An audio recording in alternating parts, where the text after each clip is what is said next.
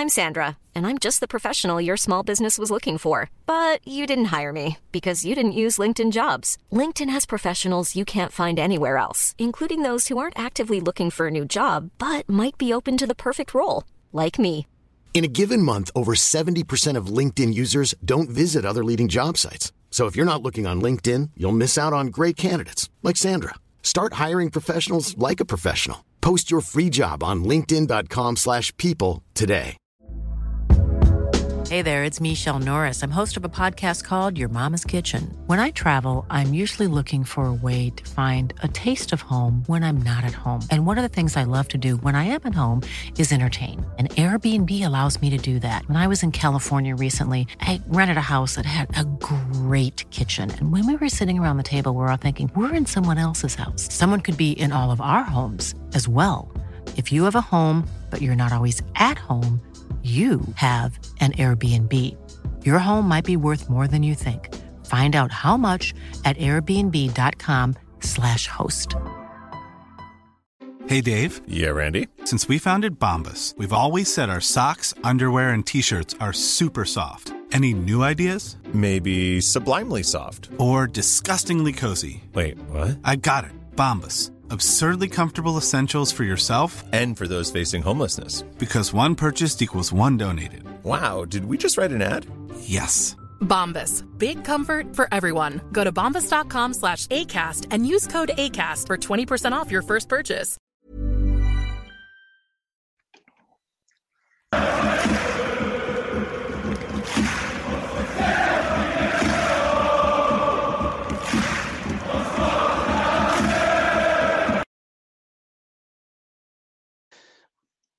Good evening and welcome to the Gallant Few podcast.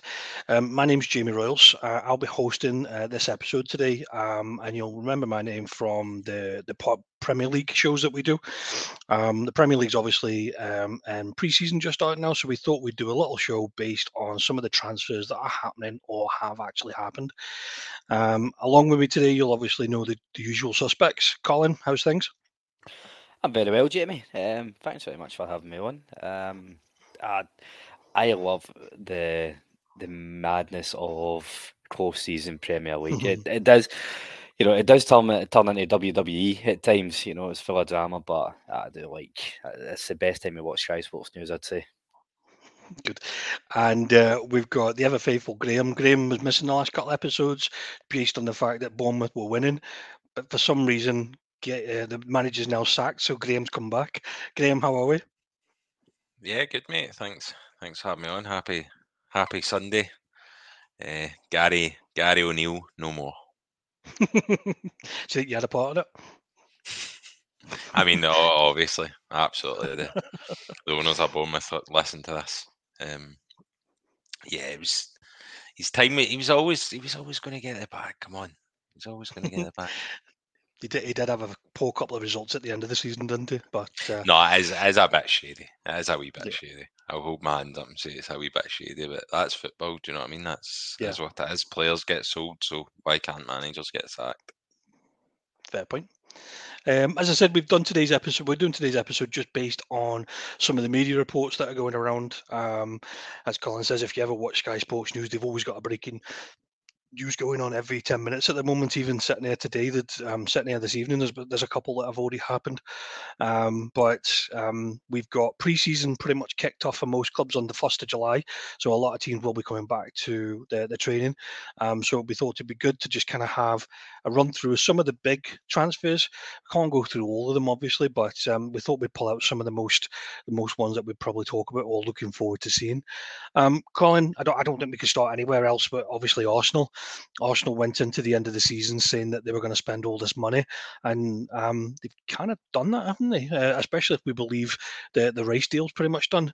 So far, they've got sworn in a Kai Havertz, which kind of come out of nowhere, in my opinion, for 65 million, and the Declan Rice looks to be done for 105, which will be a record for a British player. And I think there's also talk of Julian Timber, a centre-back, coming in from Ajax. Any of these guys stand out to you? What's your thoughts on them? Well, first of all, on Arsenal in general, I think we all said last year the summer will give an indicator as to where Arsenal seen him, and I think we all had a bit of worry. What happens to the likes of Martinelli and Saka after this season? Whatever happens to do they move on? Do they move on to a Bayern Munich or Real Madrid or whatever? And I think they well felt that they'd be waiting to see where Arsenal see themselves. If Arsenal start going in for £5-10 million pound players for here and there, for I don't know, Norway or something, then you probably wouldn't have the faith that their big guns would stay. I think Arsenal had to spend money to almost say, right, no, we don't want last season to be a one-off. We are in it for the fight here, and they've went and done that. I know you and I were chatting through the week about Havertz. I do see the sense in it. I think we can maybe look at how much money they spent on Kai Havertz differently, but in terms of that position where the argument is they've already got players in that position, but I think Arsenal struggled with depth last year. I know Graham's not a big fan of Trossard at all, but he did make the point time and time again that when these players, there's such a big drop-off between the bench and the first 11. So somebody like Havertz coming in that position, creating new competition, either Havertz has got to be better than what you have, or the rest of the players need to up their game. With the other two as well, and I know they're not confirmed yet, but I like Arsenal, they're building a bit of a spine here. I think they're adding more depth into the centre-back area. Timber, I think he won the Dutch Player of the Year 2 years ago, and we all know Declan Rice, he's going to be a big player for years to come. So they're very much sorting out their spine in their team. Would it surprise you based on, I know obviously the Kai Havertz and I know we both come at it from different points, 330 grand a week sounds a lot. Sounds a lot for a player that scored only 7 goals last season. Yes, that's when I'm almost going to contradict myself here. I see the sense in going for somebody like Kai Havertz. I think the footballing angle makes sense. The financial angle is it's a bit much. It's a bit much. On top of what £60 million that they paid, I don't think he merits that. But again, I think that's the way football's going. The Saudi leagues popping up with a bit more competition for players that are going. I don't know if we'll come to that. Maybe once we get to Man City, but I think we're going to see Premier League clubs up in the ante with the wages. Fair enough. Graham, just on obviously Arsenal themselves, there was a lot of talk about the players that they needed to make sure they got that push, to kind of have another challenge. Does Kai Havertz, Declan Rice and Julian Timber represent that, or do you think they still need more? I think one of my biggest bugbears with Arsenal was when you look at their signings in January, when they wanted to push towards the title. I think I probably made it clear that I didn't think that Jorginho and Trossard were two players that were going to come in, walk straight into the 11 and kind of make them that much better to kind of affirm themselves for winning the title. I think two players in Havertz and Rice are going to immediately go into the starting 11 and are better than what they have currently. I think Timber is going to add more depth, certainly, to the back line. I'm not sure if he goes straight into that, but it's certainly more depth. So yeah, absolutely. Havertz, I think, has had a bit of a rough time at Chelsea. The guy is not a striker. He is not a number 9, as he was played with predominantly probably last season, certainly with Chelsea.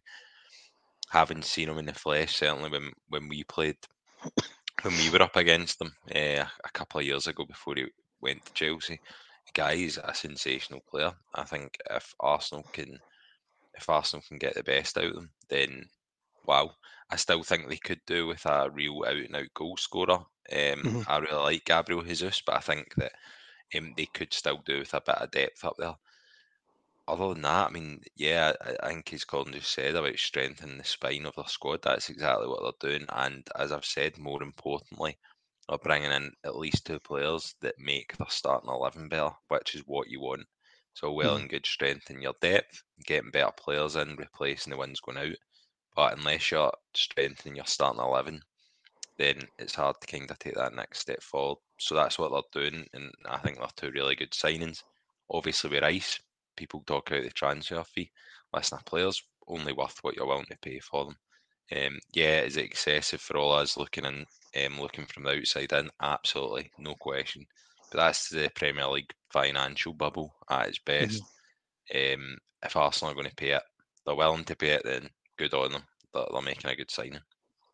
Fair enough. I would agree. I think Havertz definitely adds depth. I wouldn't say he was an out and out. I don't think he's the key to, getting them that title. I think Rice massively improves them.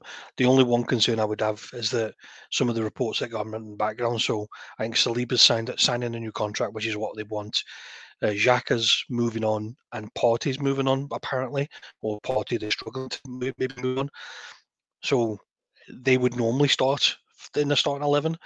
So if Rice was to get injured, back to that depth question again, aren't they? That's probably just the only thing I would be worried about is you are improving the 11, but from a squad depth, it's probably not great. So again, I think they probably need a few more people.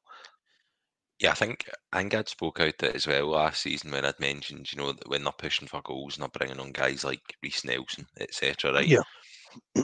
That's where their issue comes from. I do think we'll see more from someone like Emil Smith Rowe next season. I think he's been unlucky with injuries, but he's certainly a very good young player, a really promising talent. I think they will look to use him more next season. But look, yeah, definitely, I think that kind of midfield area is one that maybe a couple more and a real out and out striker, I think, would really make them look good for next season and challenging for a title against an unbelievable Man City team. Good. The next team I want to call out is Aston Villa. Aston Villa haven't done much business at the moment, but if you believe the reports, they're getting some pretty sweet signings on. They've already confirmed that they've picked up Youri Tielemans on a free. I'm quite a big fan of Youri Tielemans, and I think he'll do well in an Aston Villa midfield. The one that does surprise me, but you can obviously tell, I think, Graham, you said it last season, is that the pull of their manager will probably do them more benefit than anything else. And I think they're just about to sign the centre-back, Pau Torres, who's been widely regarded as one of Europe's top centre-backs for the last 2 or 3 years. And I know a lot of teams have struggled to get him out of Spain, but it looks as though he's signing for Aston Villa for a nice 33 million deal. That screams awesome deal for me. Graham, what's your thoughts on that? Because I know obviously you've been very vocal about Unai Emery. Yeah, listen, I think no one will disagree that the job he's done's incredible since he came in taking over for Steven Gerrard. Whatever they were from the time he took over to the end, maybe the 5th, top 5 or top 6 teams, whatever it was. Pau Torres is a class signing. I mean, 37.5 million euros, 5.5 million of them are add-ons. I think that is an unbelievable bargain. I think by the end of this season we'll be talking about that as kind of he's one of the signs of the summer. He's fast along the ground as well. He's a really good player. I think that's an excellent signing. And added that to getting Youri Tielemans on a free. I mean, you wouldn't have been surprised if you'd seen Tielemans go to one of the big 4 teams, really. I don't think you could see one of the big 4 teams maybe going from, whether that was to add depth. Obviously, Aston Villa, I think you'll be a starting player, but they are really, again, strengthening the spine of your team is important. And if I spoke about it there with Arsenal, if you're signing players that are going to go in and improve your starting 11, that's even more important.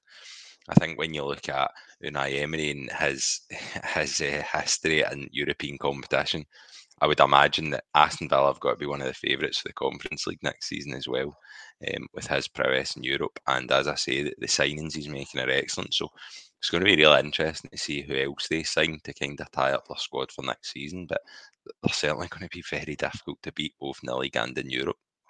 Yeah. Colin, people forget about this player because obviously he injured himself and I think it was like a pre-season right before the season kicked off. And Aston Villa centre-back Diego Carlos, they spent big money on him, bring him in Sevilla. The thought of him and Pau Torres next to each other, like that screams pretty decent back line. And I know Mings kind of come into himself a little bit at the end of the season there, but that's pretty decent. You don't think? Cliche alert, but this boy coming back from injury is going to be like a new signing himself, and I think I do think Emery will get more out of him than what Gerrard would have went. And I think the likes of Tyron Mings and that coming into a game, that's just an added bonus for. Again, we're going to talk a lot about depth in this podcast, but I think the best way to add depth is adding what's better than your starting 11. I think it's better to go in, add add more quality to what's already there, and then the players who were your first choice picks last year, they become your backup, or they need to up their game. I think once you start looking at players to fill up a number on the bench, that's all they really do. So I think this is a great signing with Pau Torres and the Costa coming back. Carlos coming back. I think they will be your main two centre halves next season. And again, I see Aston Villa really kicking up a gear. I think when Aston Villa signed Steven Gerrard as a manager, there was this kind of 45-year ambition of how they get themselves in European contention. And I think we're starting to see that really build. And I think they'll see themselves as serious contenders for a top 6 finish this year with the manager and the squad they've got. On Tielemans, just to circle back to that, I am shocked that, just what Graham said, that Arsenal didn't go for him. So we know Rice has got to come in as the main man in the midfield, but if Partey's going, Tielemans is a great option to have, and I think he'd suit Arsenal's style of play there. So him going into Aston Villa, I think he really adds something different to what they've got in the midfield. I'm looking forward to seeing, I'd imagine most games him and McGinn will play alongside each other. Both would complement each other. If you think about McGinn, it's that kind of blood and thunder type player, and then Tielemans is just to finesse the stylish midfield that come in next year. I'm looking forward to Villa next season. McGinn just signed a new contract as well, didn't he? I think he just signed a new contract to keep him there a few more years. The one that I do like the look of, and he's actually, since Gerrard brought him through, he's actually just been getting better and better. He's also playing in the England Under-21 tournament right now. Jacob Ramsey, he's proper quality when you look at how he plays box to box. Isn't afraid of having a shot. I'd be interested to see how that team develops, as I said, especially with people like your Tielemans and stuff coming in, because they will improve that squad. Okay, I'll move on to the next one. I want to call this one, it's probably not big signings, but it's probably more about people they're losing and what they're replacing with. A lot of people's second team last season was Brighton, how well they played. Brighton have already lost one of their big players in McAllister. They look to be losing potentially Caicedo. There's talk Chelsea have already agreed terms with him, but they haven't made an official bid as yet. But the transfers they've got coming in, so they've confirmed James Milner's come in on a free, but they brought in another player, who I'm really a fan of, on a free as well, Dahoud. This lad he's played at, I think it was Leverkusen and Dortmund. And there's not much talk of them bringing many other people in, because there's this line that they've already done their shopping, and the people that they've got on the sidelines are actually going to be promoted to the first team and actually fill in these spaces. Do we think that's wise, or do we think should they be building on the success that they had last year, Graham? Obviously, they were, as I said, they had a lot of success in the way that they played. Do they play? Can they play like that again, after losing two key players? The thing is, this is Brighton. You go back the last few years, and all they do is lose key players and key personnel, and they always continue to succeed and probably overachieve. So I guess there's that question of why upset the apple cart and maybe do things differently. Right now, okay, Dahoud for Dortmund, he's got a hell of a lot of experience in the Bundesliga. I think he'll be a good player. Obviously, it's going to be hard to replace Caicedo anyway. He's their best player. However, saying that, they've got James Milner coming in, who's unbelievably experienced. Still, I just think he's still got a lot to offer, to be honest. I don't think you would have heard a lot of Liverpool fans grumbling if he'd maybe stayed just one more year or something. I don't think it was any Liverpool fans that wanted him out. I think it was more to do with the length of contract he wanted. I think he wanted a contract that offered more, and I think Liverpool probably they had bigger things to fight when it came to midfield predicaments, shall we say? Yeah, absolutely. And listen, when you look at James Milner, the guy is your typical. I mean, is there a position he can't play in the park as well? So he offers so much cover, experience, and as you say, this Dahoud coming for Dortmund. I think, look, I wouldn't have thought this will be it though. I know they've said I still think you might find they'll maybe splurge and buy a player for a bit of money maybe later in the window. So I wouldn't say this is it completely over for them, but they have done their shopping, as you've said. Look, they're in a stable position. They've got the manager they want. They're playing extremely good football. Long may it continue. and they've still got a couple of great players. I think that people probably would pick up if they could. The Mitoma and Estupinian, arguably two of the players of the season. When you pick an 11, a best 11 from last season, but they're very strong in their opinion that they're quite happy letting two players go per season. If you cast your mind back to last season, Colin, I think it was Ramsdale and the midfielder that went to Tottenham, wasn't it? No. And then the season before that, it was Ben White, which was like £50 million. So they definitely maximise the money coming in, don't they? They do, and in terms of the business model, they've got it down to a T, and they're having with the coaches that they've had, also Potter and then De Zerbi. They've really put a focus on coaches who can come in and get the best out of our current squad and who can take players up another level. I did say toward the end of last season, I think they need to change their approach for this summer because it's the first time they've got European football, and every league in the world, anytime somebody, whether it be the Champions League, Europa League or the Conference League, everybody tends to underestimate the impact that this extra 8 to 10 games should have, particularly. Yeah, this Thursday night game, in that, it's an extra 90 minutes of football, it's an extra couple of days travelling, and see time again, but regardless of the league, whether it's Hearts for the SPFL or some,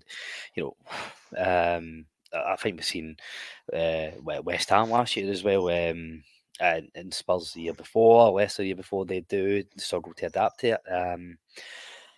So I think Brighton are maybe got to shoot themselves in the foot, and I hope they don't, because I hope they don't fall into the trap of underestimating it, then having to go and spend big in January, then they panic buy in January, don't get the value for money. But I do think they need to spend a bit more money. I don't think they can really rely on having the same amount of players make the step up, because you probably need an extra 2 or 3 players to make the step up. I do think that's maybe why James Milner's been signed, more for the the non-tangible side of the game, like having a experienced leader who helps the young players settle or helps players raise their game a wee bit. But I don't think it'll be enough. I think Brighton need to spend money. Okay. They do have plenty of experienced players that have played in Europe as well, which I do think will obviously help. I think with Brighton, though, they will continue to focus on the Premier League more. I think obviously great getting that run in Europe or performing well, but I think very much for Brighton it'll be all the focus in the Premier League and continue to try and improve and see what they can do in the Premier League. But they've got plenty of players with European experience. Be interesting to watch them. I think, see, just on that, I think we're going to, it's maybe a podcast in itself, but with the Club World Cup changing the format and the onus is on the coefficient rather than who wins the league. I think we're going to see more teams take the Europa League and the Conference League a bit more seriously with how much money will be pumped into this Club World Cup. And Brighton, I think they should be keeping that in mind. Yeah, I'm looking forward to seeing the young lad up front, Evan Ferguson. The Irish lad. He's so young, he's so natural when it comes to the box. He just didn't stay away from injuries. And I think the thing for me is Brighton got so many goals across the whole of their middle pocket last season. It's whether or not they can still do that, because if they don't, then it's all down to the striker. Going into a season and a European competition with Danny Welbeck and Evan Ferguson as your main two, possibly need another one there, don't you? Another two to fill that out. Graham, you looked as though you were going to say something there. No, just in Colin's point about the Club World Cup, obviously any of the teams in the Big Five leagues, if they're in the Conference or the Europa, they are not going to be going to the Club World Cup. And gets one nation per country, other than if one of your country winners or the Champions League or something like that. So there'll be 2 English clubs out, I thought. But if you look at it, it goes in the coefficient points. So in theory, you could get more coefficient points over a few years from the Conference League to Europa League, because you get the same amount of points for 1 win in the Champions League and 1 win in the Conference League. No, you don't. Do you not? Am I talking pish? No, you're we'll edit this bit out then, and we'll go back to the transfers. It's definitely lessened as it goes down. For sure. I'm not. Is it 2025 that kicks in that tournament? Yeah. Yeah, so that's fine. So we've got plenty of dissecting to do before that even comes into play. Yeah. Totally. Right. Arguably, the transfer story of the window so far is Chelsea. I think we all agreed that them going into the window, due to financial fair play, balancing the books, they were going to not potentially struggle to get players out, but possibly struggle to get nominal fees for these players. But lo and behold, some Saudis just waved his magic wand, and all of a sudden, he's not only paying a premium for these players, he's actually giving them like a 400% pay increase. Kind of all come at the right time for them a little bit, Graham, isn't it? Yeah, it's convenient. That very convenient. I think there's a lot. I don't know. There's red tape, shall we say? I don't know what's going on just now with all the Saudi money and whatnot, but look, for Chelsea, a massive clear out is needed. Obviously, we'd heard all these crazy stories like guys getting changed in the tunnels now that and the Gianni closets. I was like, I don't know where they were getting changed, but obviously needed this massive clear out. Look, they spent a mental amount of money in January, and yeah, I think it was over 200 million that they've now sold. I'm not including Ziyech in that because obviously he's failed at another medical after failing a medical to go to PSG. He's now failed that medical to go to Saudi Arabia. So I'm not really totally sure what's going on with him, but as good as it is to see players coming into your club, I think Chelsea fans will be pretty relieved to see this clear out because of the talk, because of the amount of players that they've got in their squad, and the amount of wages. I did read that under Bowley they are looking to more incentivise rather than pay huge wages. So like your Mudryk, for example, he's not even on 100k. So like I think they're looking at a potential newish wage structure. And a lot of these players that are looking to get out are going to be some of their biggest earners. So, yeah, much needed, not just to balance the books, but to balance the dressing room as well. So, yeah, it'll be interesting to see how their squad takes shape and what Pochettino does with it as well. Colin, I think we'd need a separate pod to list all the players that are potentially going or have already left Chelsea. But we can probably focus on the two biggest ones at the moment. Excuse me. So Mason Mount was obviously potentially going to Manchester United because they refused to pay the wage that he was asking for. And the talk on the wire, if you like, was that he was looking for 300 grand a week, and Chelsea refused to do it. However, on the last day, apparently they did offer him the 300 grand a week contract, and he turned him down and went, "No, it's too late now." So there is still some sort of a scattergun approach to that, surely. There's also got the probably arguably one of the best signings I think they've made in a couple of seasons as the lad coming in, Chris Nkunku. This guy's exciting, Champions League pedigree. Yeah, I don't think I ever see him play a bad game. No, I think Nkunku will. I dread to say it because how many times over the last 25 years have we seen players of top European pedigree go to Chelsea and just absolutely bomb. So, with a hint of anxiety, I will say I think Nkunku will do very well for Chelsea. I think he's a Pochettino type of player. I think he's very coachable. He's a very rounded, intelligent footballer, and we've seen him, more notably against Rangers as well. He is a player, and I think if we can get a wee bit of stability at Chelsea, guys like Nkunku will come in and hit the ground running. But I think that's the big thing. We just copy and paste anything we've spoken about Chelsea over the last 6 months and just put in this pod. Basket case, too much going on. Scattergun, as you said there. We just need a bit of stability. And, for Chelsea's sake, moving on, players for the old guard have been there for a couple of years, like Mason Mount, who... I think there's a lot of talent at Chelsea, and I think they can afford to lose some of it and just really get the best out of the talent that remains. Mason Mount, I think it'll be good for him as well to get out of that kind of basket case. Man United's probably a bit more stable than now, so probably a win-win there for everybody, I'd say. Graham, see on the Nkunku one just before you. So my only question with that would be, is he not just another Raheem Sterling who's only just signed for them last season? plays the same role, plays the same position. If he is being played in that position, then they still need a striker, Graham, don't they? I wouldn't have compared him to Really? Sterling, to be Off honest. the left wing? Yeah, I just I feel like he could be very central, to be honest. It just depends the way you're playing. Like when we saw him play against Rangers, one of those guys kind of got your heart in your mouth when he gets the ball. Oh, what's he going to do? Like we saw what he did with half a chance at Ibrox in the semi-final. Buried it. Really good goal, to be fair. Dagger through the heart, mind you, but it was a great goal. I think he will be a success. It's quite amazing to see. I mean, RB Leipzig have been absolutely stripped of every asset this summer. So just on them, actually, just off topic, you'll be wanting them pot 2 of the Champions League if you get there, because I mean they've quite literally lost all their best players in Kunku, your boy that's going to Liverpool, and Joseph Guardiola as well going to City. So I mean,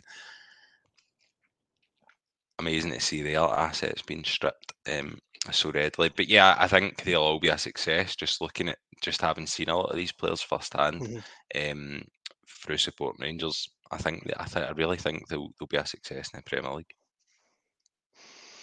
So some of the names that we know of so far that are leaving Chelsea. So you've got Mendy, the goalkeeper, Koulibaly, Mount, Azpilicueta, Ziyech is on his way out, Lukaku's still on his way out, Kovacevic signed for Man City. How many more do you think that they're actually going to get rid of, or how many more would you expect to see move out? I think the ones you've just mentioned, you're talking about Mendy for one. I mean, they had 2 goalies there that were probably 2 of the most expensive goalies in the history of the game, right? Both bought by Chelsea. What were they, about £170 million worth of goalie, but between him and what's his face? Kepa. I don't know why I don't know why I couldn't get one his name out there, and 2 why I was then attempting his actual second name. So between those 2, like no surprise to see Mendy going. I can only imagine the wage that really season. I'm not sure how much they're getting for him. Look, in terms of the rest of the outgoings, I'm not sure. I think there's some players there that just aren't good enough. Like Conor Gallagher for one. I would expect him to maybe a kind of lower league. There's talk he's going to be used as a potential make weight in the Brighton discussions, because obviously Brighton are potentially wanting. I think there was a quote I seen if Rice is 105 million, Caicedo is in the same bracket for them. So the talk is that Chelsea will potentially offer, because it's the centre back they've got as well, isn't it, Levi Colwill, that Brighton have already had an offer turned down for. So there's potential that Gallagher and Levi Colwill is part of a deal to get Caicedo out, which probably makes the same a business.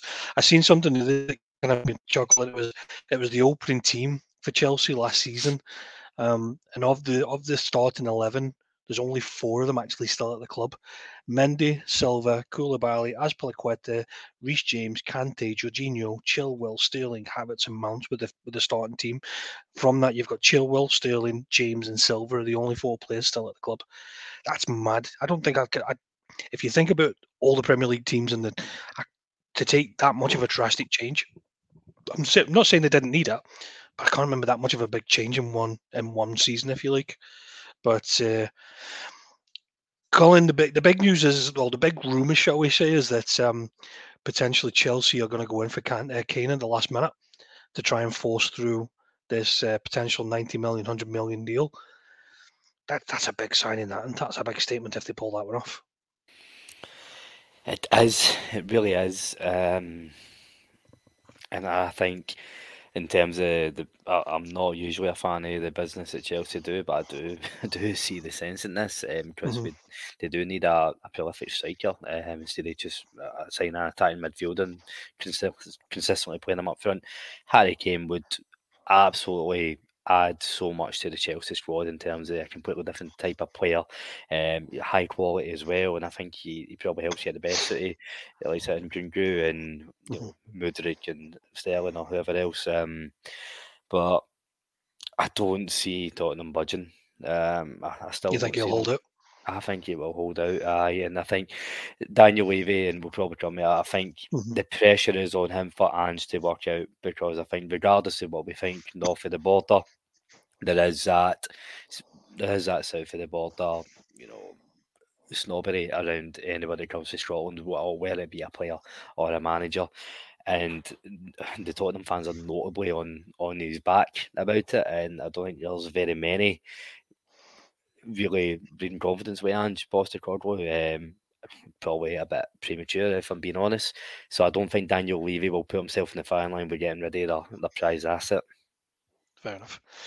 Okay. As I said, we could probably do a podcast on Chelsea alone with the amount of innings and outs that they've got going this window. So, as Graham alluded to, Liverpool have obviously just been in the news all day today because they've announced their second signing of the summer. So, Colin, they released 5 players at the end of the season. 6 players at the end of the season, and they've so far secured 2 signings. They brought in Alexis McAllister for a reported 35 million from Brighton, and they've just announced today they've just picked up Szoboszlai from Leipzig, who, I'm not going to lie, I'm very excited to see this lad. He's been brilliant anytime I've watched him.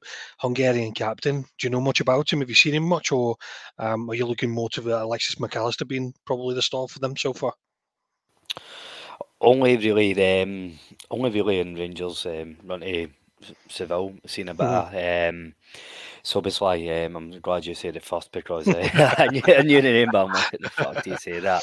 And I know there's been a fair bit of chat around them in Germany, and back to Graham's point, Leipzig is absolutely getting ripped apart now.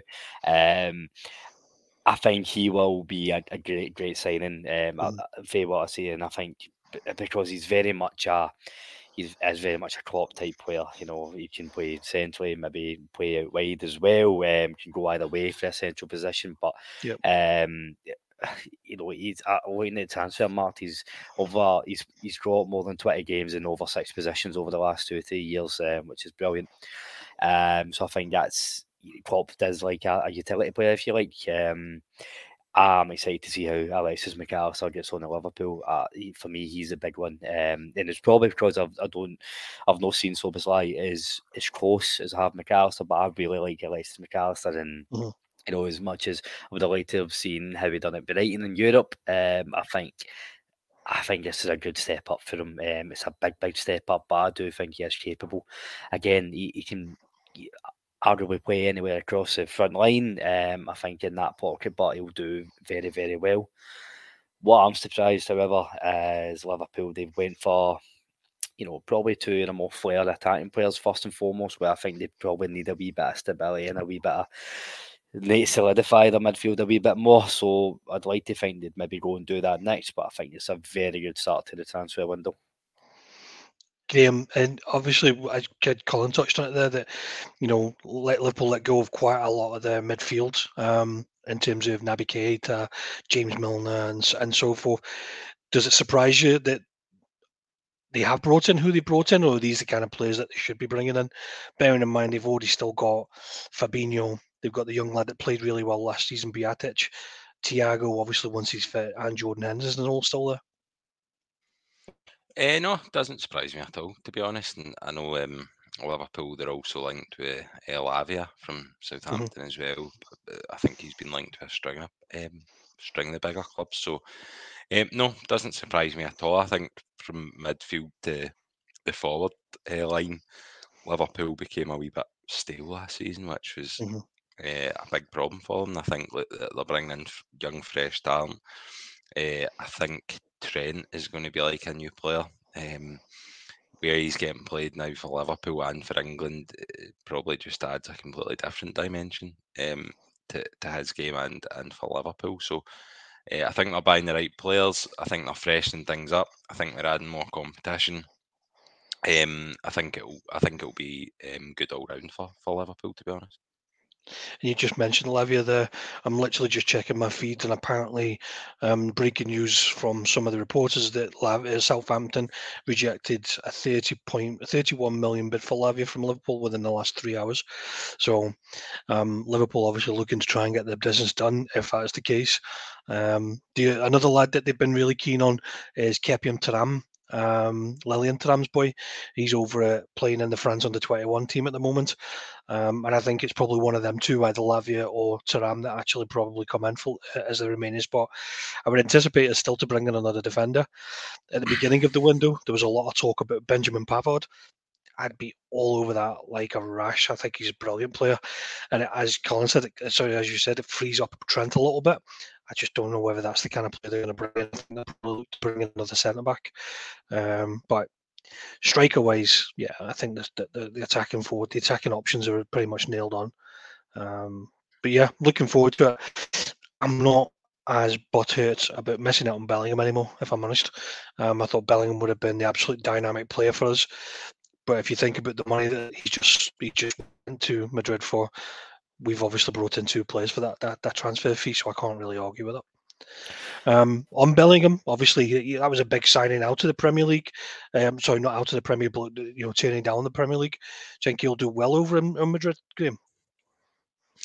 Oh, absolutely. Listen, the age he is, he'll be there. I think he'll be there for most of the rest of his career. I mean, listen, with all due, in my personal opinion, Real Madrid are the best and biggest club in the world. I think the minute they get involved in any transfer, I don't think you can blame anyone for that's the club they want to go to. So I think the minute Real Madrid got involved, that's probably where he was set. I don't think you really need much discussion to be sold on Real Madrid. There isn't a football player that doesn't know about Real Madrid, the history they have, and just the pool. I think he'll be there for at least the next decade. I think he'll be an unbelievable success. And I mean, he's going to be there and he's going to be learning from somebody like Luka Modric, etc., playing next to him. I don't know if this will be his last season or whatnot. So, look, he'll do well. He will absolutely do well. And the fact that the age he is just frightening, to be honest. It's mad to think he's 19 years old and he's got. It's not even the games under his belt. It's the experience of those kind of games that he's got under his belt. But 19 years old, it's just frightening. Even Gerrard, and I always compare him to Gerrard, but Gerrard didn't have that kind of level of experience at that age. Do you know what I mean? Like, I think he'll go on. I think he will go on to probably be seen as England's greatest ever player.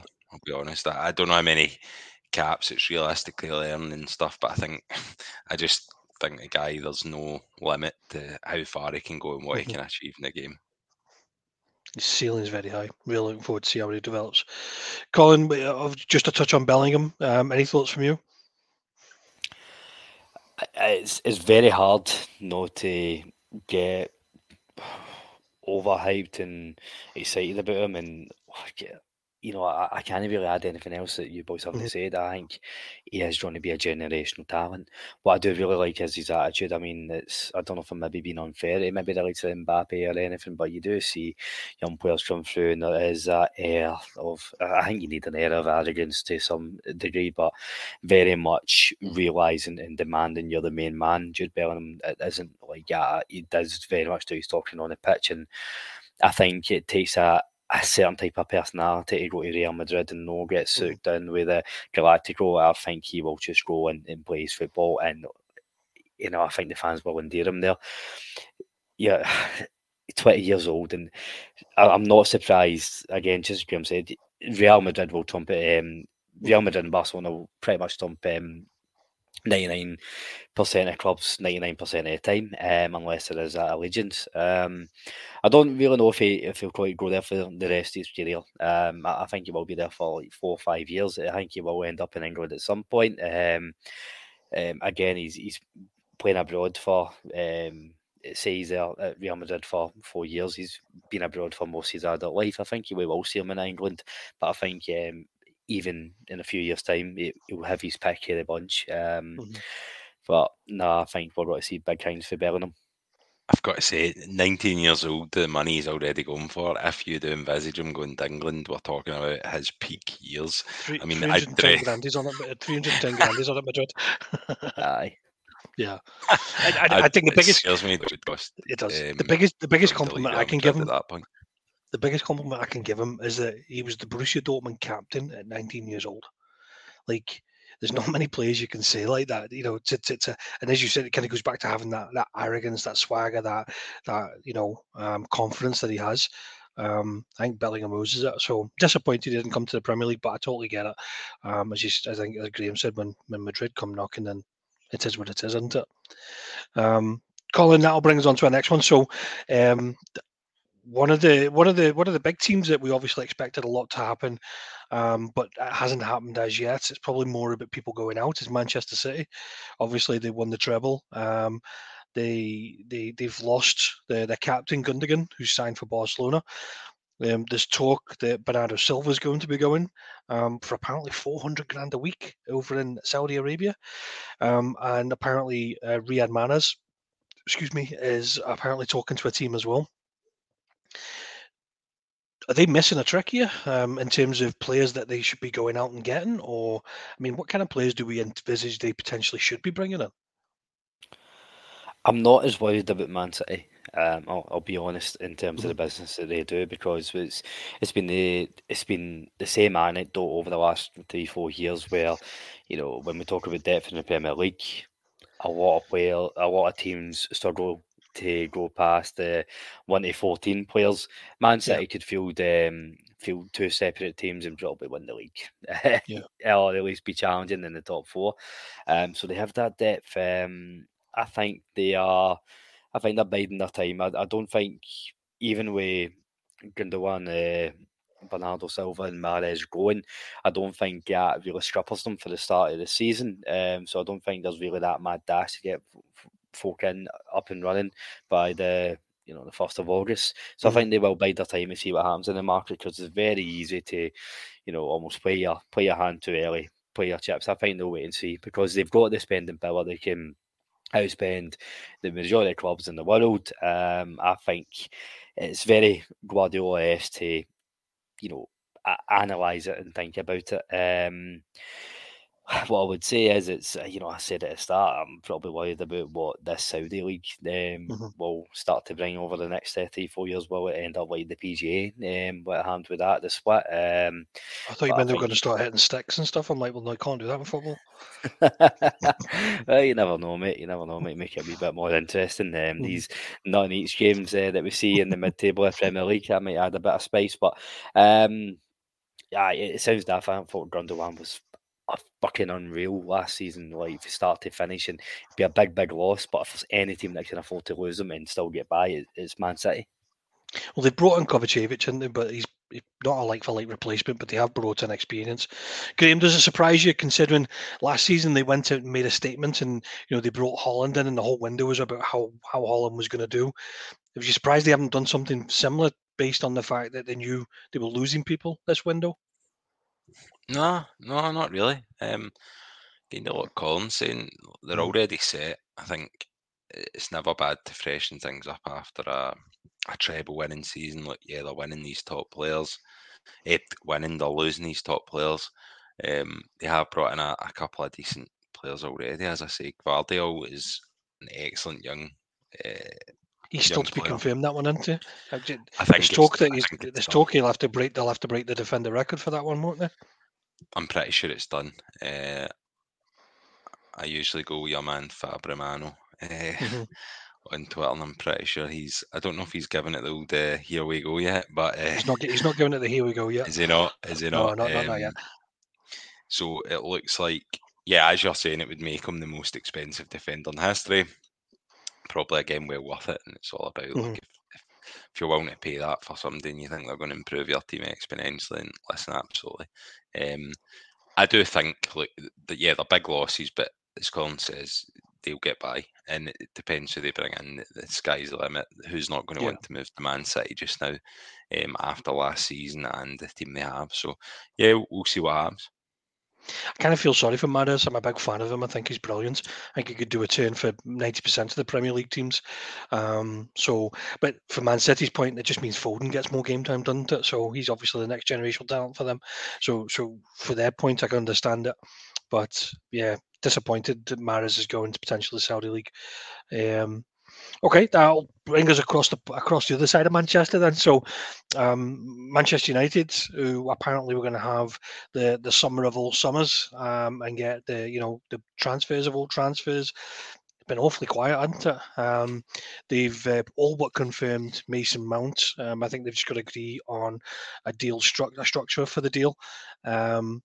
But arguably the biggest noise has been around the goalkeeper, David De Gea's proposed reversal of contract. Did you hear this story? What did you make of it, Graham? A lot can happen in the next 3 years. Like a chatbot may be your new best friend. But what won't change? Needing health insurance. United Healthcare Tri-Term Medical Plans are available for these changing times. Underwritten by Golden Rule Insurance Company, they offer budget-friendly, flexible coverage for people who are in between jobs or missed open enrollment. The plans last nearly 3 years in some states, with access to a nationwide network of doctors and hospitals. So for whatever tomorrow brings, United Healthcare Tri-Term Medical Plans may be for you. Learn more at uh1.com. Hey there, it's Michelle Norris. I'm host of a podcast called Your Mama's Kitchen. When I travel, I'm usually looking for a way to find a taste of home when I'm not at home. And one of the things I love to do when I am at home is entertain. And Airbnb allows me to do that. When I was in California recently, I rented a house that had a great kitchen. And when we were sitting around the table, we're all thinking, we're in someone else's house. Someone could be in all of our homes as well. If you have a home, but you're not always at home, you have an Airbnb. Your home might be worth more than you think. Find out how much at airbnb.com/host.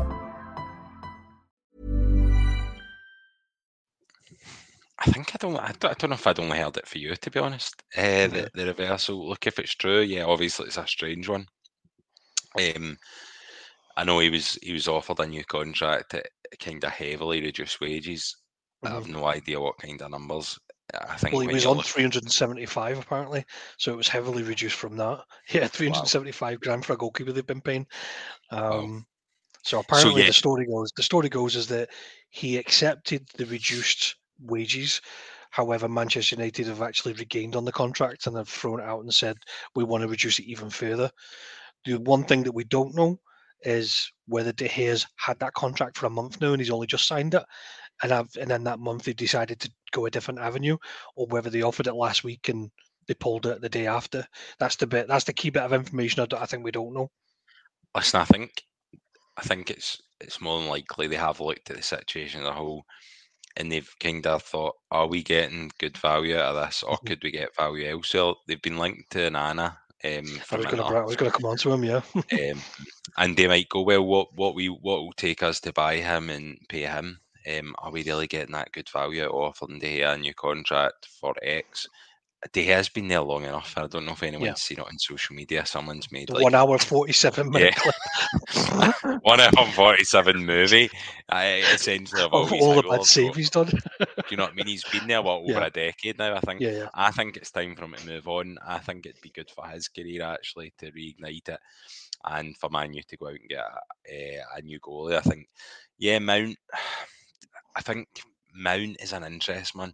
Me personally, when I see Tottenham signing Maddison, I know we'll get onto that, signing Maddison for 40 million, I think that is an absolute bargain. And then when you see Man U going to sign Mount from Chelsea for 60 million, 320k a week, I do feel like they're being a bit robbed in a way. And I don't know, it's not how I thought Man U would go about their transfer business. I do think there's also that part of there's some players in their squad that may be looking to move out for money, whether that's Maguire, McTominay, etc. Players that they could get a decent enough bit of cash from, free up some wages, and then go and replace with better quality players. I don't know. It's just, as you've said, it's quiet. But look at his early days. This is what first, 2nd July, whatever we are. The window's just open, so I'm sure there'll be plenty to come from them. I seen that meme the other day that was doing the trends, and it was Harry Maguire refreshing his phone, waiting for Fabio Romano to say Saudis had put in a bid for him. Graham obviously kind of alluded to what Manchester United apparently are doing in the process, and that's trying to bring in the Inter Milan goalkeeper, Andrea Onana. If they're obviously changing goalkeeper, then that's obviously a good option for them. However, the reported 90 million fee, that sounds crazy considering that they've still got to go out and buy a striker, doesn't it? It does. I think, I don't know, I think it is always the extreme comparisons. What do you see as more important, a goalkeeper or a striker? Strikers can win you games, great goalkeepers can win you leagues, and I do believe in that, and I do think, I think in the modern game now as well, where the traditional number 9 and number 10, it's not a big guy, a wee guy up front anymore. The game's different. Others, we see fullbacks join the attack, and I do think Man U they are playing in a style where they aren't relying on an out-and-out prolific number 9. I think they are looking to, get goals for all areas of the pitch. The wide men midfield, and I think Mason Mount going in, it's just another option with that alongside the likes of, Rashford had a great season last year. You've got Anthony Martial, you've got Sancho. Who I do really like. So I think the keeper would be a bigger priority, and if you're going to spend more money, if you get the same level of service for Nana as you do De Gea, how long's he been at Man U? 10 years, 90 million's, it's a steal, and I really do rate the boy Nana as well. What is he? Early to mid 20s too. Probably approaching the peak of his career. Good bit of business, and I think it probably is something that Man U do need, and I think David De Gea, him moving on, it'll be just another bit of refreshing change in Man U. I think that's been a big thing for them over the last 2 or 3 years, to get stability in the management and structure of the club, but also weeding out all the kind of the old guard for the less successful period. The likes of Pogba. I'm not saying De Gea is being as toxic, but he's a big character, and I think it will suit Man U to move him on. But they do need an elite level goalkeeper, and that's probably what you pay for elite level goalkeepers. I always remember. Do you not remember when there was that big drama with De Gea when he was in the middle of changing back to Atletico Madrid, or was it Real Madrid? But the fax machine didn't work at the 11th hour, so he ended up staying at Man U anyway. So it shouldn't be a surprise that he's ultimately going to end up going, shall we say? But it just surprises me that they've been paying A, that much money for a goalkeeper, B, they're potentially going to break the record for a goalkeeper, and the whole way through last season they were calling about a striker, number 9, someone to play off, because Wout Weghorst obviously wasn't that one. So it'll be interesting to see what they do. I do believe they've still got a lot of people to shift on though. There's talk Fred's going, potentially McTominay, Maguire's already been called out. You've already got Wan-Bissaka, who's potential. There's so many options that they've got. But whether that funds a striker, I don't know.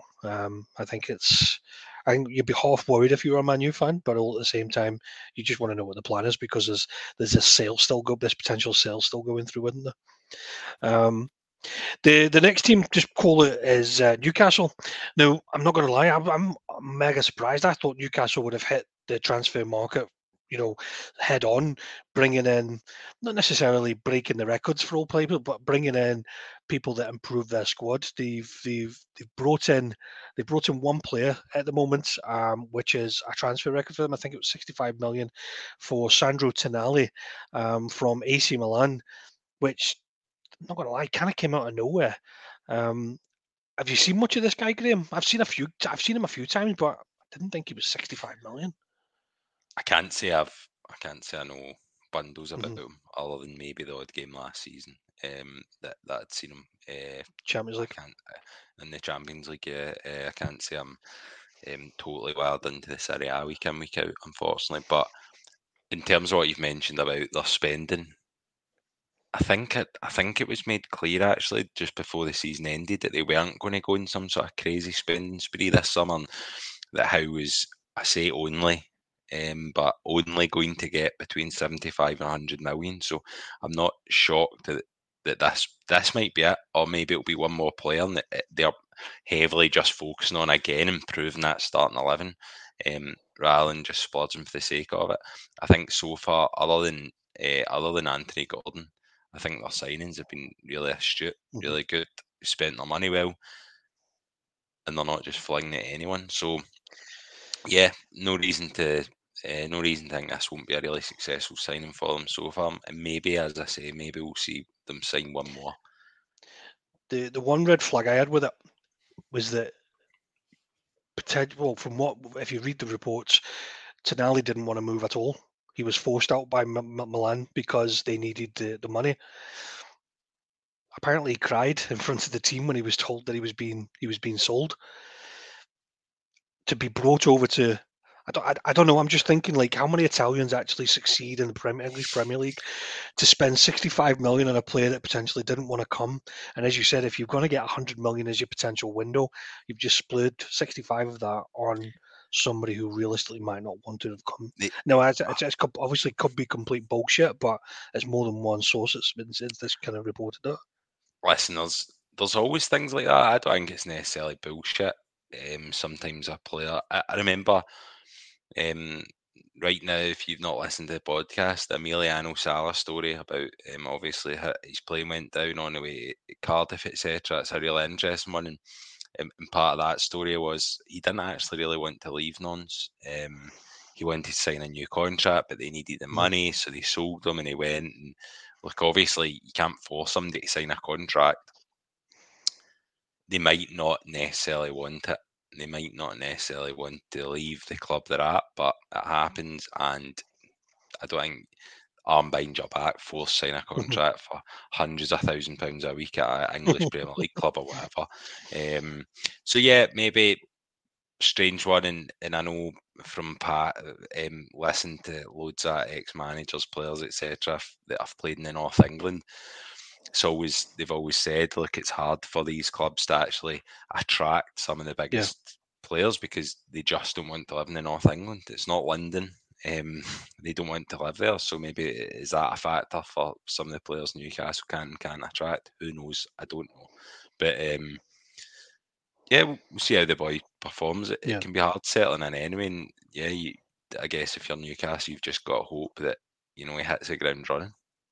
To be fair, there was a report saying that they were in for Szoboszlai as well, but he opted to go to Liverpool. So I would envisage they all being active. Colin, if I had told you at the end of last season that Newcastle would finish in the top 4, qualify for the Champions League, going to go into this summer to reignite their squad, and potentially going to go to the Bernabeu in a Champions League match with the likes of Jacob Murphy. Do you think that's anybody would have guessed that, or do you think anybody would have been more realistic, or did we all just envisage Mbappe's and stuff coming through? I think the answer probably is somewhere in the middle. I'm surprised we've not heard more from them. I'm not surprised they've not went mental. I think with the first couple of months of this takeover, they made it very clear that this isn't. We're not going to try go for mid-table Premier League to Champions League winners in 1 season or 2 seasons. It's going to be a gradual process, and I think we all really compared it to what was hammed at Man City, where it wasn't very much like Chelsea try and buy with no foresight, and you just try and buy for that season. There's a bit of forward thinking going ahead at Newcastle, and it's a journey. Having said that, I do think they needed to add real quality and a couple of probably marquee signings. I don't really know if Tonali is. I didn't think they struggled too much in the middle of the park. Coming in, bringing him in, adding a midfield general, I don't really think that was their biggest priority, if I'm being honest. So I would have thought they would have had a couple of rumours in a wee bit more earlier, but I still think they will add a couple, and it won't be dozens of players. I think they'll maybe spend big on another 1 or 2 players, maybe around the 50-60 million mark, with the view of them being there for the next 4 to 5 years at least. There was talk. I think it'd be a really good signing for them, but there was talk that obviously if City do pick up Gvardiol, then Laporte was potentially going to be an option, for somebody. And I think that'd be a good coup for somebody like Newcastle. But yeah, it's going to be interesting to see what their model is going into the next season. Whether they stick with sort of your Joe Lintons being in your first 11, so forth. But it's still early. Transfer window still a few more. We've still got a few more weeks until the season actually starts. Bring you on to the next team now. So you guys touched on it. Arguably, the biggest sign of the summer so far is Ange Postecoglou going into Tottenham. Now, allegiances aside, is that going to be a good signing for them? Do you think he'll get the time? I said that would be one of the biggest issues, that he wouldn't get the time, to be honest. However, saying that, the fact Daniel Levy's given him a 4-year contract, you've got to imagine that regardless of how the start goes, whether he hits the ground running or whether it's a rocky start, it's obviously about whether the fans are patient enough, but I think Levy's definitely going to plan to give him it. He's not giving him a 4-year contract. I think that's very unusual for Tottenham to hand out that sort of length of contract to a manager. So from a board point of view, yes. Did the fans give him the time? We'll see. Well, half of the fans have already made the mind up, haven't they? Yes, absolutely. I think a lot of them were pretty disappointed with him. Obviously, somebody coming from Scotland's never great. So look, yeah, I do actually think he'll do quite well if he's given the time. I think Maddison is a ridiculously good signing for that amount of money when we're talking about English Premier League. I see they're signing Manos Salomon as well. There's a lot of clubs after him after his performances at Fulham. So they're building an interesting squad. We'll see what they have. I guess it's just all about Kane. I do think Kane's going to stay, for at least one more season. Give it a roll of the dice with one more new manager and then go for there. I think the English Premier League goal record is a big staying power now. It's got to be that is etching your name into the history of the game, rather than moving to a Bayern Munich to win a few trophies. Like, winning trophies is what it's all about, but you can win the double or treble in Germany all you want for 2 or 3 years. However, I personally don't see it as that big of an accolade. See, winning the Golden Boot or the top goals, I just don't. I don't get why that's so lucrative. I don't get it. But look how long she. I think when you're that close to it, why would she was got the title though? She was got the Premier League title. Your name is at the top of that list for X number of years. It's always going to be there. You're not going to be budged until the next superstar comes along. That is a big goal tally to overtake somebody like Alan Shearer. Look, it's a difficult one. I think in an ideal world, he'd stay in England and move to a Man U or a Chelsea, win some trophies and get over that 260 goal mark. I think when you're that close to it and you can taste it, I think it's a big lure for him.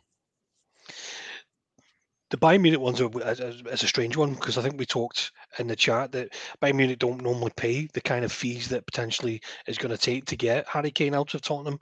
The report is that if in order for Daniel Levy to maybe look outside of the UK as a sale, you're probably talking about £90 million. For anybody inside the UK, you're talking over 100 million is probably what they've been reporting.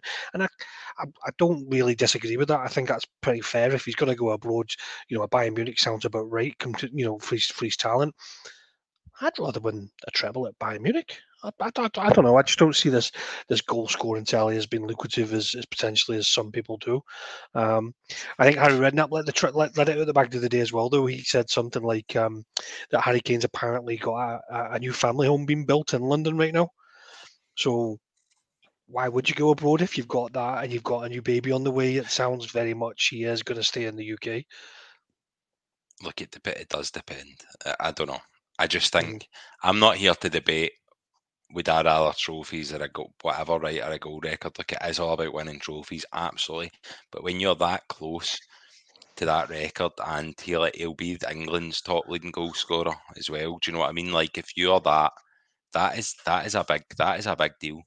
That is a big deal. Those are things that your name is etched there forever. You know, if he were to until somebody beats it. No, but if he moved to Real Madrid or Barcelona and was there for 1 or 2 seasons and won 5-6 trophies, right? That's great. That's great for his personal goal haul. But Harry Kane's name then isn't etched in the history of the game in England or Spain, is it? I think it's this longevity, it's having this legacy, and having that will give him a legacy. At this Colin, age, I can see you jumping at the bits here. Go, Colin. Go, let's hear it. Go. I've said time and time again that Harry Kane's greatest ever triumph will be the answer to question number 4 in the sporting round of the Gallant Few's summer quiz in years to come once he retires. I get it's no mean feat what he's done, absolutely unbelievable, but you said it time and time again, football's about winning trophies, and his name will be in the record books until somebody else overtakes it. If he wins a medal, nobody can ever take it away from him. And it's a shame because I think a player of his talent deserves a countless number of medals. It really does. I don't want to. I probably sound harsh when I speak about him. I think he has a talent that he does deserve trophy after trophy. But I do agree with Graham. I think that's, regardless of my thoughts on it or your thoughts on it, that's what's keeping them there. Not to call it all about Kane, but they obviously have confirmed a few signings themselves. So as Graham confirmed, the Madison's obviously been sworn in. They've made, the loan. They took up the 2 loans that they had, which was Kulusevski and Pedro Porro. So those deals were always going to happen. I do believe the Madison deal got across the line though, because there was something about Harry Winks going the opposite direction for a different fee, was probably a bit of a sweetener. But there's still more to go out there, isn't there? From Tottenham, there's still more to come in, surely. I think I think any new manager comes into a job, into a team like Tottenham, with certain assurances what type of spending power they're going to have, and I think Postecoglou he will be. If we look at what he's done at Celtic and what he's done elsewhere in his career, he does build for the front and work his way back. He likes aggressive attacking football, and taking my Rangers hat off here, like, he is a good coach. There's no getting away from that. I think he will do well down there. I do. Again, whether or not he gets the time, that's a different subject. We've seen how shambolic Celtic looked at the start of last season, or the season before, and how they turned it around. So he does need that time to embed his own style. But I think there will be a lot of business done with Tottenham. I'll ask you a question. Go on. I'll ask you a question. Just see on. Do you don't have to name a name, but do you think they come back to Celtic and take anybody?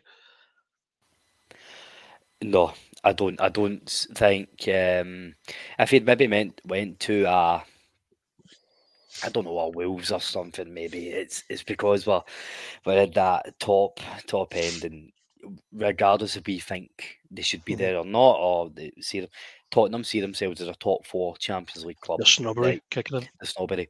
And I think they will be looking at a higher end edge of player. So I don't think there's somebody in Scotland that does that consistently enough to head there straight away. Graham, what do you think? I think they will. I think he will. Yeah. Okay. I think. I think he will. However, I wouldn't be surprised if there wasn't something in his clause to say he couldn't shop at Celtic for a season or something. None of that. I mean, he was on a rolling contract at Celtic, so essentially, I don't think there was much say from Celtic's end, to be honest. I don't know if they got compensation or whatever, but there will certainly not be any clauses there. If he doesn't, what player do you think? Carter Vickers? I wasn't going to put him on the spot, but go on then.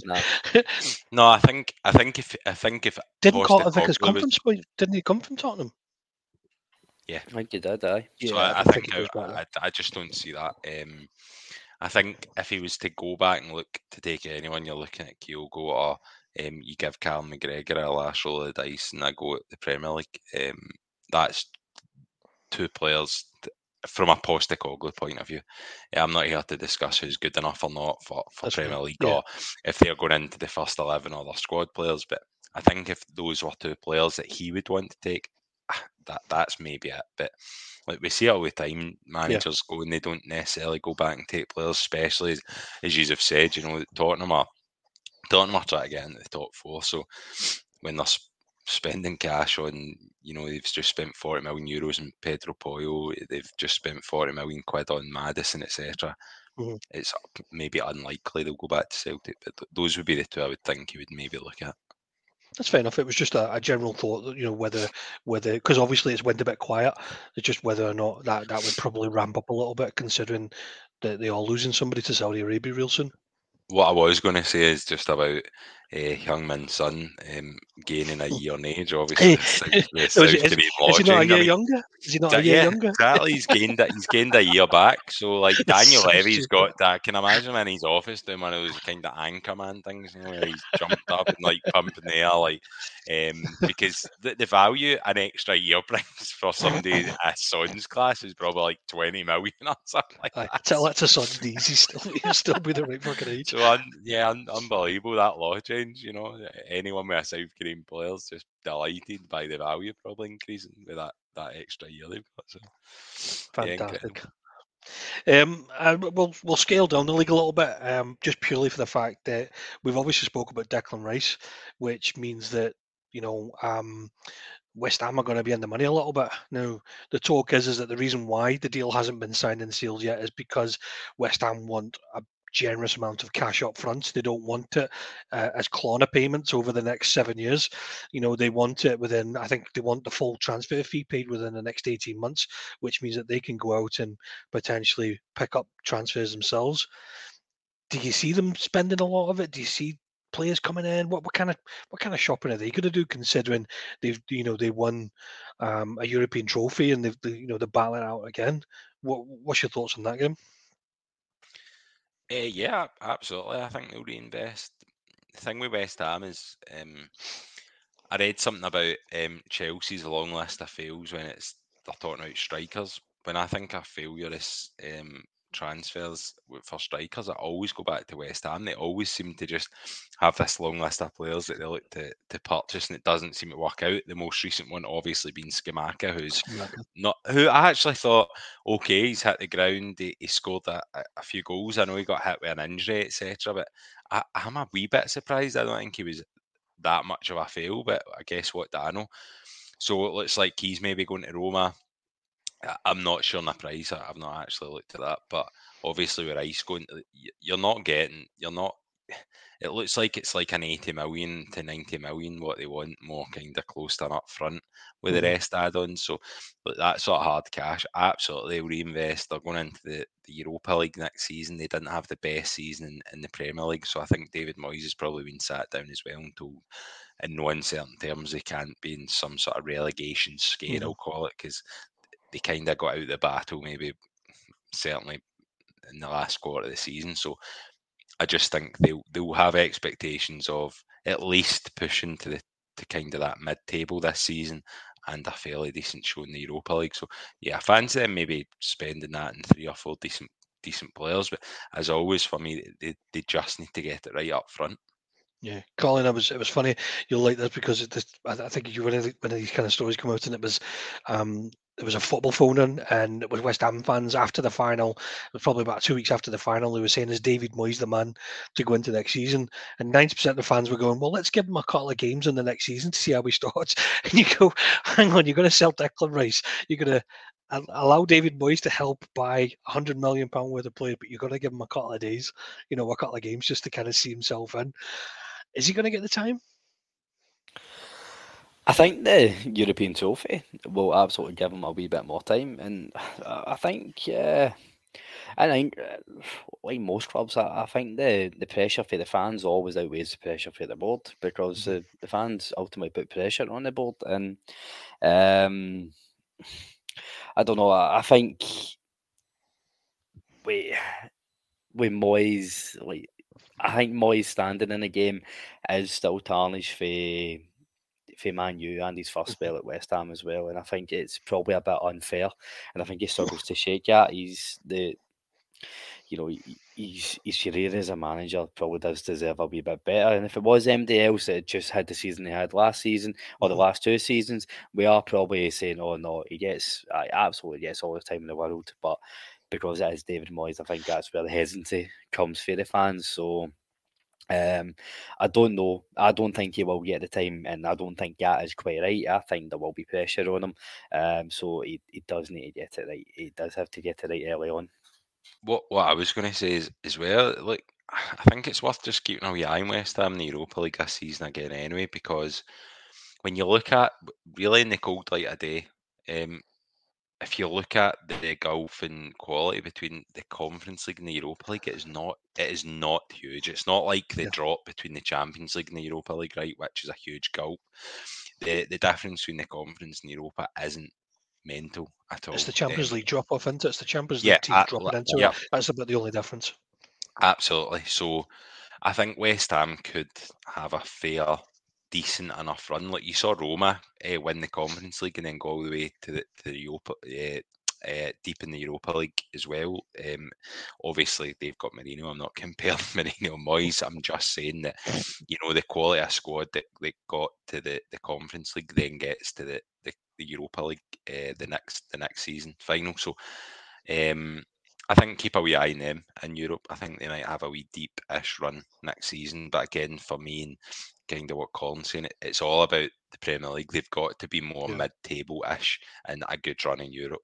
That I think that's what Moyes has been told. If after the first kind of quarter of the season they're kind of 15th, 16th, unfortunately for him, I think it could probably be curtains. Yeah, no, I totally agree. The last thing I wanted to touch on is probably just more. We are on the 2nd of July, so a lot of contracts pretty much terminated at the beginning of yesterday morning. So there's still some big names out there that if they've not already went to Saudi Arabia. De Gea is obviously one we've already talked about. So there's still a possibility that he stays at Manchester United. We don't know yet. But Zaha's a free agent. Jesse Lingard's a free agent. Yerry Mina's a free agent. Adama Traore, Luka Moira, Willian from Fulham. That was a surprising one. I didn't realise he was a free agent. Do you see any of these moving around within the Premier League? Do you think? So, for example, I see Lingard going to America. I think Lingard's been angling for an American deal for quite a while. But Zaha's probably the best talented one out of the lot of them. What's your thoughts on that game? And yeah, interesting. I think Lingard no to the Premier League, absolutely not. I think he's just he's ran his race there. So yeah, wherever he goes, just it won't be the Premier League. Zaha's an interesting one now. It's a weird one. I don't think it can be all about the money for him. I think he wants to actually win some trophies and play a high level of football. I think he's probably still a bit resentful about how it worked out at Man U. He's a lot better than kind of what he showed there and how that didn't work out. It's an interesting one. I don't know. I said last season it would be good to see him at an Arsenal if they're looking to build more squad depth. And we always talk at Arsenal their squad depth. If they are willing to chuck 150 to 200k a week at him for free, then I mean, go for it. That's what I say. But I think he might end up at one of the kind of top 7 Premier League clubs that are playing in Europe this season. So I wouldn't rule out any of those just with that kind of lure for him to play in that. I don't see him at one of the big 4 though. I don't actually see him go to an Arsenal. So you're probably talking like a Newcastle or something then maybe? Maybe a Newcastle, maybe Villa. Somebody like, I think the team Villa are looking to build and what they're trying to achieve. I think Zaha would be an unbelievable sign for them. So yeah. My thoughts were actually Newcastle or Spurs. I think Spurs have shot themselves in the foot with no adding a decent enough backup for Harry Kane there the last few years. Maybe I'm being a bit unfair. We talking about they went to it and brought Richarlison.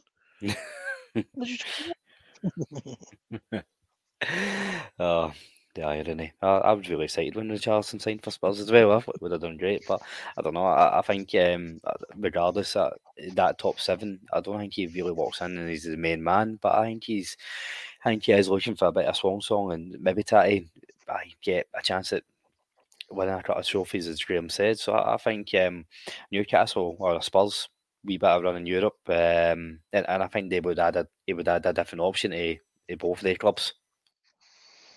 Yeah, I'm interested to see what happens with Adama Traore.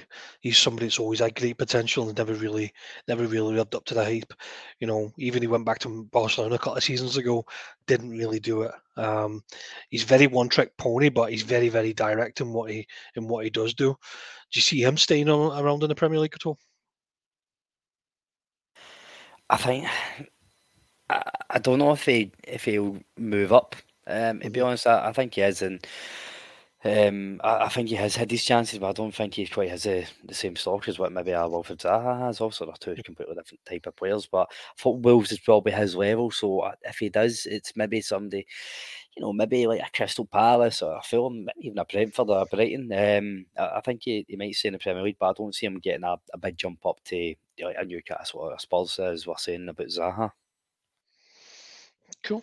Well, as I said, they were just some of the free agents that I would have had Bobby Firmino on that list, but he's already signed for one of the Saudi Arabian teams. So sad to see him go, but for the money he's getting, it's pretty. It's not hard to justify why he wouldn't. So I think they're talking the best part of 400 grand a week for these kind of players going over there. Yeah, so. I appreciate guys getting together just to talk about some of the transfers that we have seen, or the ones that we're talking about. I do believe that I think I made a prediction at the beginning of the window that I do believe Chelsea might break the transfer record again for an English Premier League game. So I think we're not far away from that, and the Casino one might actually topple that one over for us. But I think some big teams that we've already talked about still have a lot to do, including my own team, Liverpool. Yeah, what we'll probably do is try and get another show in a couple of weeks' time, just before, obviously, I think the season kicks off around about the second week of August, and we've got a few things that we're talking about that we want to try and bring into the next season, a bit of fun, and obviously something that's in support of the gallant few subscribers as well. But Colin, listen, I really appreciate you kind of taking up some of your time this Sunday, just to kind of chat these things through. And Graham, same back for you as well. Thank you very much. Appreciate it. And we'll see you both in a couple of weeks' time.